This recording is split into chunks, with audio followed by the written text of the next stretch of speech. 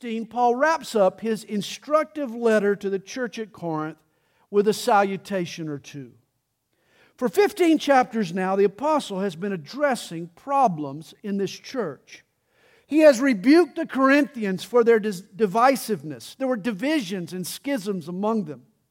He's called out blatant immorality in their midst and demanded that they exercise church discipline.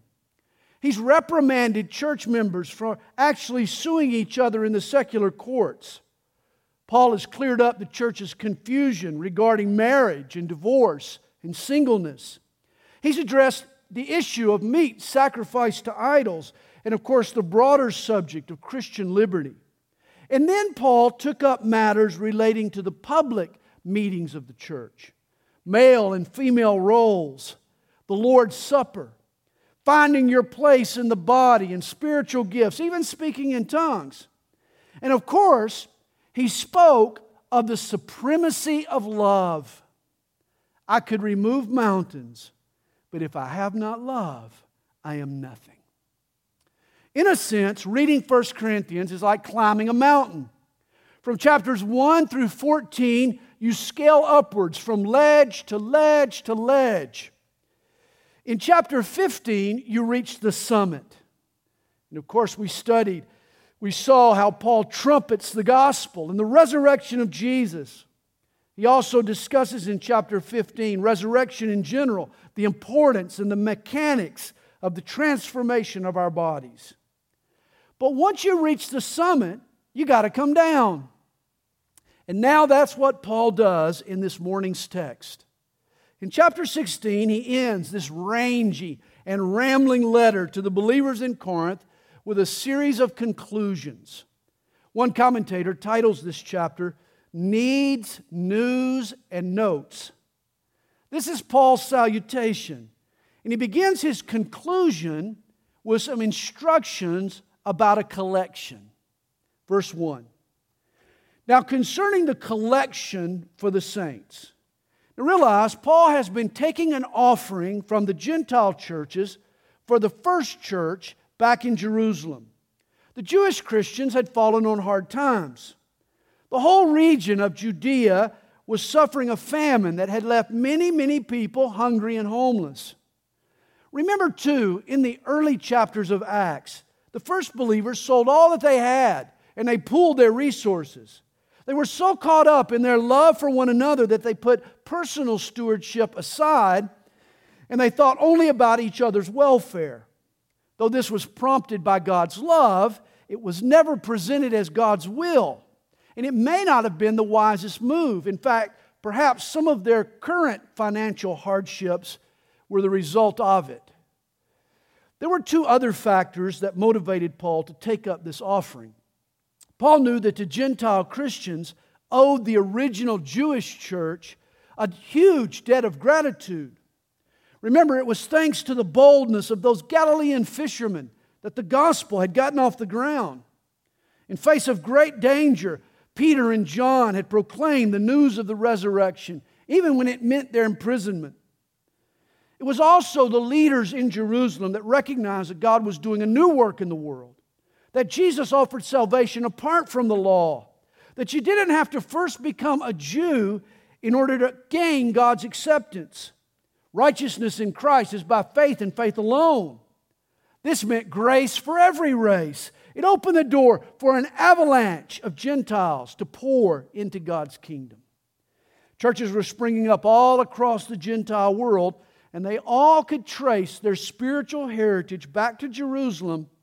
Since the Gentiles owed the Jews their salvation, why not help them out with some groceries? And this offering would also go a long way toward building a bridge between Jew and Gentile Christians. Actually, in Christ, there is no longer such a thing as Jew and Gentile. In Christ, we're one, no matter our race, no matter our culture.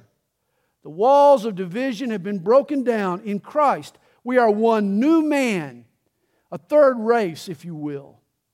This was a spiritual reality, but Paul knew it would be reinforced and made more tangible by this special offering. And there was one more very, very personal reason that Paul collected this benevolence for the Jerusalem church. I'm sure that he was feeling personally responsible for some of the physical challenges they faced. Why was this church in Jerusalem saddled with so many widows to feed? Well, it might just have been because of an angry rabbi named Saul who had persecuted them. Paul, who was previously this Saul, had confiscated their possessions and had incarcerated them and had even murdered some of the Jerusalem believers. No wonder he now wants to do what he can to help these believers in need. And so, he collects an offering. He continues, "As I have given orders to the churches of Galatia, so you must do also." This wasn't just Paul's appeal in Corinth. In all the Gentile churches, he was gathering this collection for Jerusalem. Here he mentions Galatia, the churches in Iconium and Lystra and Derbe. The Syrian church in Antioch also added to the collection, as did the churches of Asia. And of course, the Macedonian churches of Philippi and Thessaloniki also added to it. It was only right then that the Corinthian church also contribute to this cause and help out their Jewish brothers.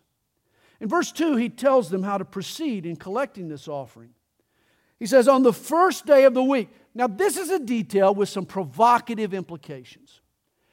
Understand, for centuries, true believers met on the last day of the week, on Saturday, on the Holy Sabbath. That was the day of worship. All of a sudden, though, these early Christians have abandoned 1,500 years of tradition. They're now meeting on the first day of the week or Sunday. What would cause such a monumental shift? Well, it should be obvious. The resurrection of Jesus was on the first day of the week. And so now, to commemorate His resurrection, the Christians had begun to gather together and meet and worship on Sunday. And when the church gathers, Paul commands them, let each one of you lay something aside. Let each one of you lay something aside. Now, the Greek word that was translated collection back in verse 1 is the word logia. It refers to an extra collection. A collection that was not required. It was not mandatory. In the Scriptures, understand, the tithe belongs to the Lord. The first fruits of your income is not your money. It's God's property. That's why you steal from Him when you keep it for yourself. You remember the prophet Malachi addressed this with the people of his day. Will a man rob God? Yet you have robbed me. But you say, in what way have you robbed me? And he answers them, in tithes and offerings. By holding back their regular offering, they were robbing God. Realize, this is not a big deal because God needs our money. It's that we need to give to God. Giving financially to God gives tangible expression to my faith. It takes faith out of the theoretical and brings it into the practical. It makes faith real. The tithe is a discipline that my faith needs.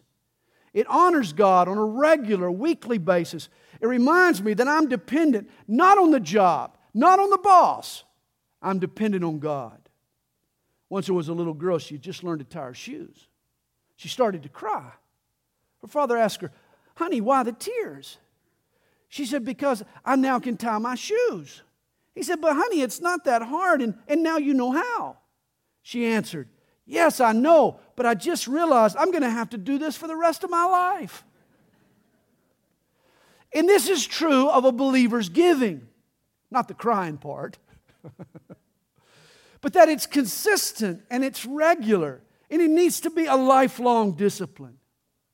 Joyful giving is part of a Christian's discipleship. It's essential to our spiritual growth. Without it, our faith will be stunted. And yet here, Paul is not talking about the Corinthians' regular offering that went to the support of the ministry of the local church. This was an extra collection taken to provide relief for hungry believers in a faraway place. Now, I don't think some of us realize the difference between our tithe or our regular giving and a special or extra collection. Quite frankly, we see this here at Calvary Chapel. From time to time, we think it appropriate to highlight a special need that's worthy of our support. Hurricane relief, or Bibles to China, or mission work in Trinidad. Here's our dilemma.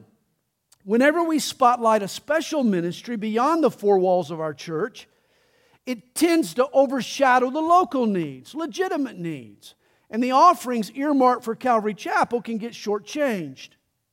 As a church, what good does it do for us to give overseas if we can't meet our obligations at home? This happens.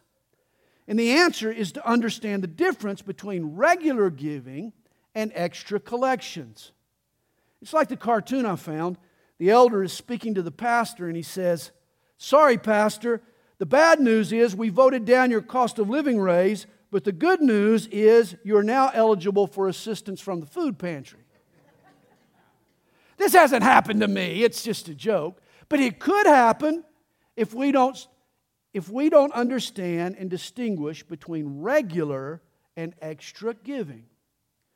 In January 2012, CNN reported on an event in Atlanta where 42,000 college students gathered to worship God and to raise funds to stop human trafficking. Their goal was to raise $1 million. And CNN was impressed. One camera captured a fella pulling a $50 bill out of his wallet, putting it in the offering. But let's put this in context. Imagine two 20-something aged men. One of them is a student. He works part-time. He lives on an allowance that's given to him by his parents. He goes to this event and he feels led by God to donate $50 to a worthy cause. CNN applauds him. Pardon the expression, but I see this as sort of glam giving, glamorous giving. He sees where his money goes. Folks see him give it. But now imagine another guy, fresh out of school. This fellow's working a job that pays a modest $36,000 a year. And this guy tithes his money. He gives $3,600 a year to his local church, which then helps to pay the salary of a youth pastor who cares for the kids in his neighborhood. This keeps the lights on in the church. This provides benevolence to needy folks in his community. This spreads the gospel in places around the world, and this funds a steady stream of teaching and ministry for many, many years. This man's giving is under the radar. It's not reported on by CNN. But in my opinion, it is far more substantial. It supports the local church, the backbone of the body of Christ. Here Paul is asking the Corinthians to lay aside something for a special cause. But it's understood that it shouldn't take away from their regular giving. And then he says, storing up as he may prosper, that there be no collections when I come. Now, Paul wants the church to take care of this issue before he arrives. And this was probably for several reasons. First, he has other matters that take precedent. Thus, when he gets there, he doesn't want to waste his time on this. This is something that the Corinthians can wrap up on their own. And second, these extra offerings should be decided on at home, in prayer before God, without the pressure of the pitches and appeals you might run into at church. Notice Paul encourages them, storing up as he may prosper. We probably don't emphasize this enough. But you need to realize an important biblical truth. It's just a truth. What you get is in direct proportion to what you give. Not just blunt, that's out there, but that's just the truth. It's a principle. Paul writes of it in 2 Corinthians chapter 9. He who sows sparingly will also reap sparingly. And he who sows bountifully will also reap bountifully. So let each one give as he purposes in his heart, not grudgingly or of necessity, for God loves a cheerful giver. It's true. You reap what you sow. It's a spiritual principle. Give a lot, you'll get a lot. Give a little, and you'll get a little. Like the man who once said, I shovel out and God shovels in. And God has a bigger shovel than I do. Indeed, He does. Well, Paul continues speaking about this offering in verse 3. He says, and when I come, whomever you approve by your letters, I will send to bear your gift to Jerusalem. But if it is fitting that I go also, they will go with me. Now, this was some real wisdom on Paul's part. He wanted a representative of the people who gave the money to escort the offering to its destination. Paul was very careful to be accountable for the monies that God provided. Acts chapter 20, verse 4 lists the representatives of the various churches who actually carried this money to Jerusalem. And likewise, we here at Calvary Chapel are accountable to God and those who give for the money we spend. Once a year, we publish a financial statement, and we show how the money that's given to us, that's been given to God, gets used in the ministry of our church. It's important to maintain that accountability. And then verse 5 tells us, no, I will come to you when I pass through Macedonia, for I am passing through Macedonia, and it may be that I will remain or even spend the winter with you, that you may send me on my journey wherever I go. Acts chapter 20 tells us, after Paul's journey through Macedonia, he spent 3 months in Greece, probably Corinth. But his plans changed when he ran into hostile Jews. He was intending to sail on to Syria, but instead he doubled back through the cities of Macedonia. Obviously, Paul's plans were always flexible. And this is why he writes in verse 7, for I do not wish to see you now on the way, but I hope to stay a while with you if the Lord permits. And I think this is important. Paul's plans were always predicated on the Lord's will. Paul always gave God permission to trump his plans with circumstance. Now, this doesn't mean that Paul didn't make plans or he was a fickle person that you couldn't count on. Paul was a man of his word and he followed through. But Paul realized that God had the right to change his plans. As it's been said, man proposes, but God disposes. Paul understood that God was bigger than his plans. You know, the early Methodists had a saying. Sometimes they would use it in their letters. They would even add it to their salutation. They would write the initials D.V. It stood for a Latin phrase, Deo volente, which meant God willing. We'll do this or that, God willing. If the Lord permits. You know, sometimes He doesn't. Bad weather, a lack of funds, an illness, even persecution and jail time was seen by Paul, not as a distraction from God's will, but as part of His divine guidance. It's interesting to me, Paul ascended to the third heaven. He saw visions too glorious to talk about, but he also saw divine guidance in God's manipulation of daily circumstances. Like a good GPS, Paul saw God as sovereign over his every situation, at times recalibrating his path. Paul knew the truth. A bend in the road is not the end of the road if you're willing to take a turn. You got to be flexible. It was Alexander Graham Bell who said, when one door closes, another opens. But we often look so long and regretfully at the closed door that we do not see the one that has opened for us. Not so with Paul. He was always looking for the open door. Well, he mentions in verse 8, but I will tarry in Ephesus until Pentecost, that is, late spring, for a great and effective door has opened to me, and there are many adversaries. Speaking of open doors, Paul said that's why he wanted to stay in Ephesus. Ephesus was where the action was. There were many open doors for the gospel. You remember in Acts chapter 19, you can read about the great spiritual awakening that was occurring in the city of Ephesus. The Ephesians were flocking to Christ. They were getting filled with the Holy Spirit. They were renouncing their former idolatry. This was the city where they burned their occult paraphernalia and their occult literature. The entire city was stirred up for Christ's sake. Paul just couldn't leave. Not yet. A great and effective door for the gospel had opened up to Paul, and he wanted to walk through that open door before it slammed shut. But I want you to notice, with open doors come many adversaries. We like the open doors, not so much the adversaries. Once there was an old pastor who stated, everywhere Paul went, he started a riot. Everywhere I go, they serve me tea. Like Paul, an effective minister for Jesus will be a lightning rod for both open doors and door slammers. You see, the two go hand in hand.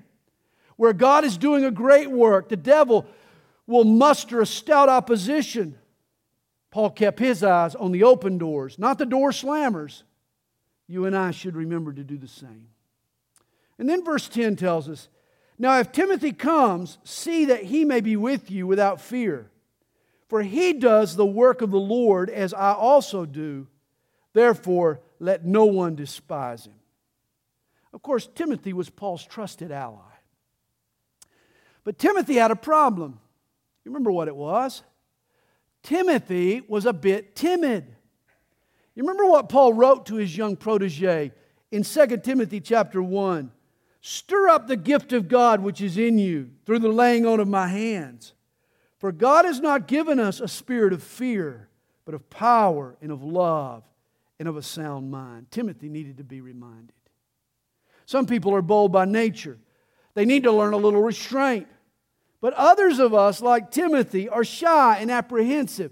Timothy needed to be reminded to buck up and to be bold and to have a backbone. And if ever there was an intimidating destination for Timothy, it would certainly be his journey to Corinth. For Paul had said some hard things to this church. Timothy wasn't sure what kind of reception to expect.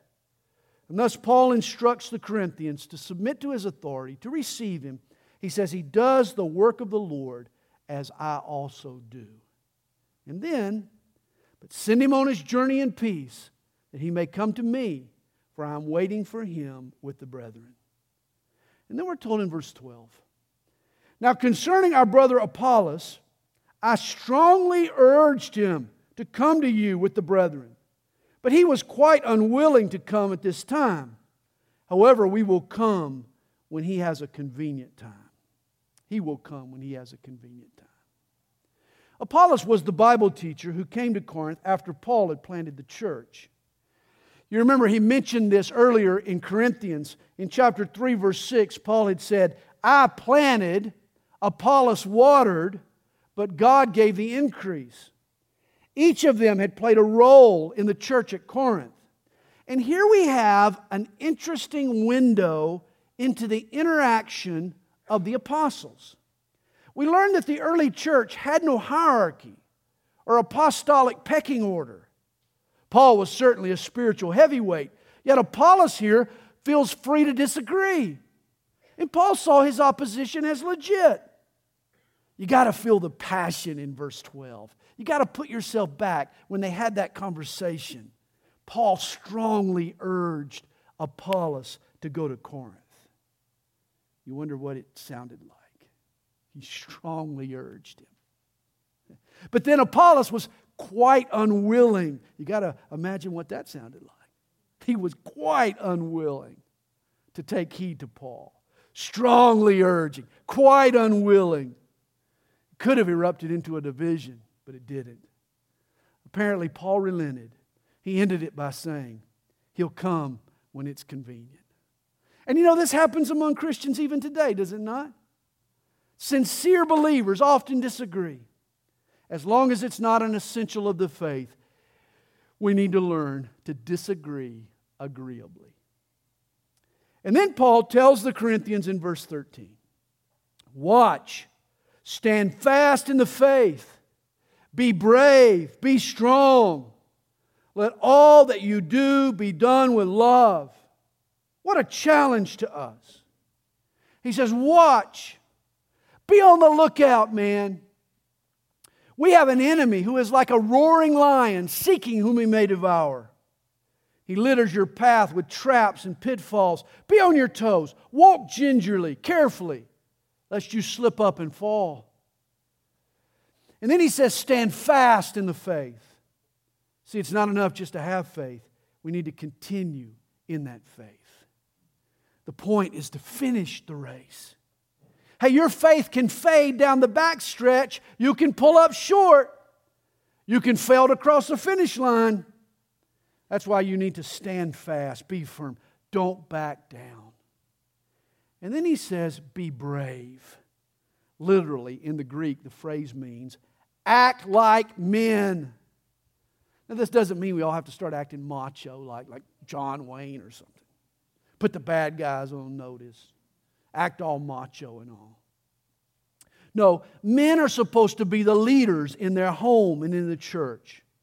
Thus, to act like a man means to take responsibility, to be a leader, to stand up for others, to set the pace and pave the way for other people to follow. Hey, you might even be a girly girl, feminine and all ladylike. But when it comes to faith, we all need to act like men. Reminds me of a 6-year-old little girl named Ruby Bridges. In 1960, a federal judge ordered New Orleans public schools to open their doors to African American children. 6 black children were chosen to integrate William Franz Elementary School. But the uproar was so severe, only one child chose to attend. Every day, little Ruby walked to school with 4 federal marshals at her side. Through a crowd of screaming white folks who were throwing things and even shouting insults at this little girl, no less. One woman put a black baby doll in a wooden coffin and paraded it in front of the school. The meanness was awful. And yet most days, Ruby prayed for her tormentors, for Jesus to forgive them. U.S. Marshal Charles Burks remembers Ruby. She showed a lot of courage. She never cried. She didn't whimper. She just marched along like a little soldier. At the time, psychologist Robert Coles took note of Ruby's bravery. He quoted her mom as saying, "There's a lot of people who talk about doing good, and a lot of people who argue about what's good and what's not good, but there are other folks who just put their lives on the line for what's right." That's what this means. To be brave. Are you willing to put your life on the line for what's right? This is what Paul is challenging the Corinthians to be brave, to act like men. And his words apply to both little girls and grown men. He also says, be strong. As Paul said to the Ephesians, be strong in the Lord and in the power of His might. Our greatest strength is found in the Lord. And then he says, let all that you do be done with love. Love is the most powerful force on the planet. It's the greatest change agent known to man. Love can melt a heart. Love can stiffen a backbone. In all we do, show love. Now realize all these terms here in verse 13 are military jargon. Watch. In other words, post a lookout. Stand fast. That means march in ranks. Keep ranks. Act like men. Take responsibility. Be strong. Don't flinch when you're attacked, when you're in the heat of the battle. And do all you do with love. We fight evil with good. We resist our enemies with love. And then Paul tells them in verse 15, I urge you, brethren, you know the household of Stephanas, that it is the first fruits of Achaia. Now, Achaia was the Greek region around Corinth, and the family of Stephanas were the area's first converts to Christianity. He says, and that they have devoted themselves to the ministry of the saints, that you also submit to such, and to everyone who works and labors with us. Apparently, Stephanas was not only the first believer in the area, he was also the pastor of the church at Corinth. He and his family had founded this church. And here Paul encourages the Corinthians to submit to its local leadership. When you do that, it makes it easier on the pastor. Did you know that? It does. Stephanas' ministry was an extension of Paul's. And so Paul says, recognize the legitimacy of his ministry, follow him, submit to his authority. Now remember earlier in Paul's letter here to the Corinthians, he had rebuked them for rallying around celebrities. Some had said, I am of Paul, or I am of Apollos, or I am of Cephas. And here Paul tells them, hey, you need to forget the superstar pastors. You need to forget those celebrity pastors. You need to support your local pastor. You need to stand by the faithful pastor, the guy like Stephanas, who labors in the trenches and stays committed to the church in the good times and in the bad times. Not the slick guy with a novel approach who sort of sweeps in and impresses everyone, then leaves before you really get to know him. Don't be duped by star-studded resumes. Follow the guy who remains faithful. And then Paul says in verse 17, I'm glad about the coming of Stephanas, Fortunatus, and Achaicus, for what was lacking on your part they supplied. For they refreshed my spirit and yours, therefore acknowledge such men. Now this was the trio that had actually prompted this letter. They had visited Paul in Ephesus and had reported to him on the problems that existed in the church at Corinth. Now they're returning with this letter, with the answer that Paul had to all of these problems. Paul knows that they could be branded as tattletales or even worse. So here he urges the church to show these three men great respect. They were a refreshment to Paul and to the church.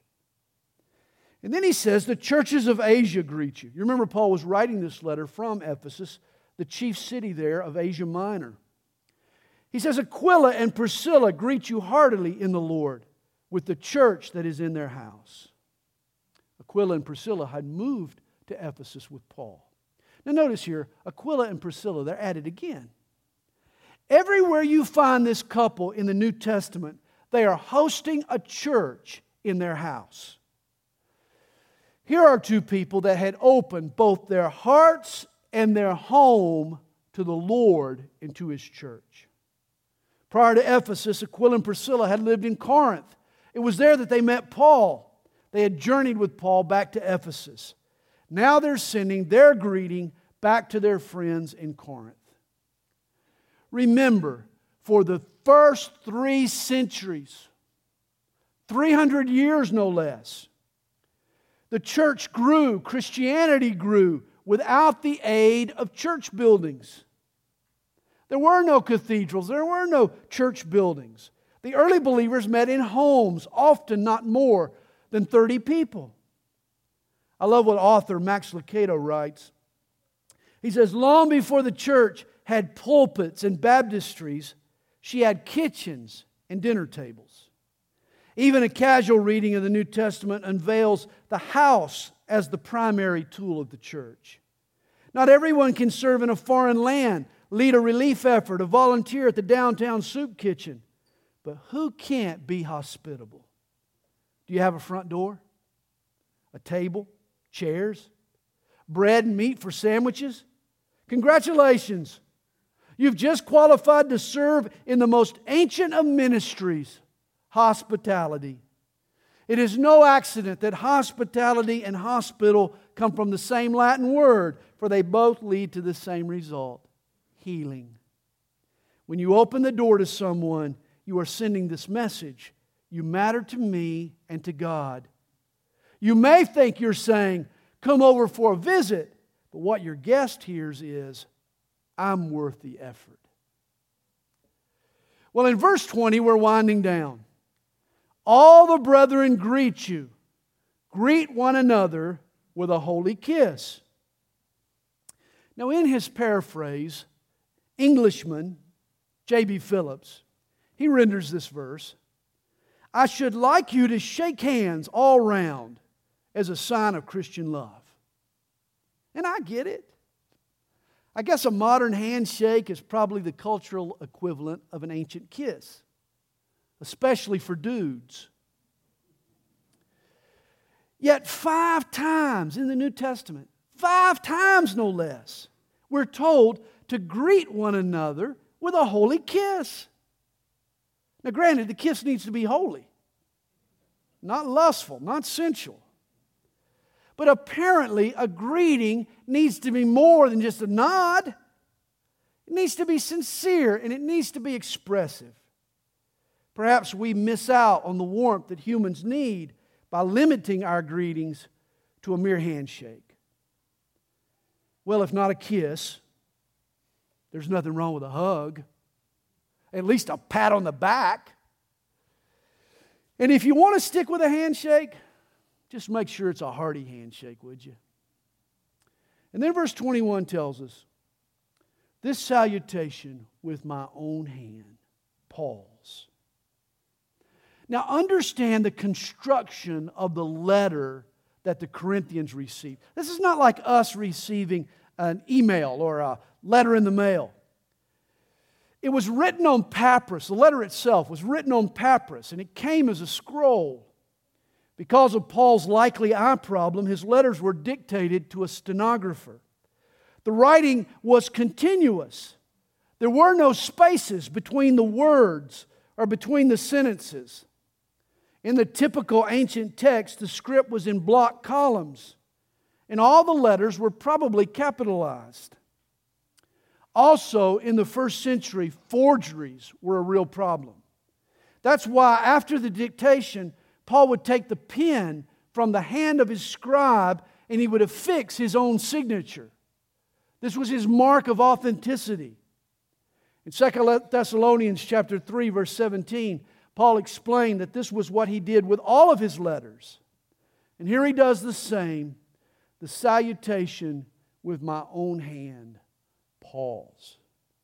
And then he writes, if anyone does not love the Lord Jesus Christ, let him be accursed. The Greek word here is quite strong. Accursed is the word anathema, which means condemned. Jesus is God's only provision for sin. He did on the cross what no one else could do. He paid for our forgiveness. He purchased for us God's righteousness. If you don't love Jesus, then you are doomed for destruction.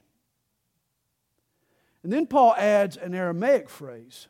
In the original, it's Maranatha, or, O Lord, come. Aramaic was the local language of Judea. It was the language that Jesus spoke. And Maranatha became one of the earliest distinctively Christian terms. An article of faith in the early church was the belief in Jesus' soon return for His church. Anathema to those who don't love Jesus, but to those who love Him, they'll want to see Him. So Maranatha, He's coming. Paul closes his letter to the Corinthians with his salutation. The grace of our Lord Jesus Christ be with you. My love be with you all in Christ Jesus. Amen.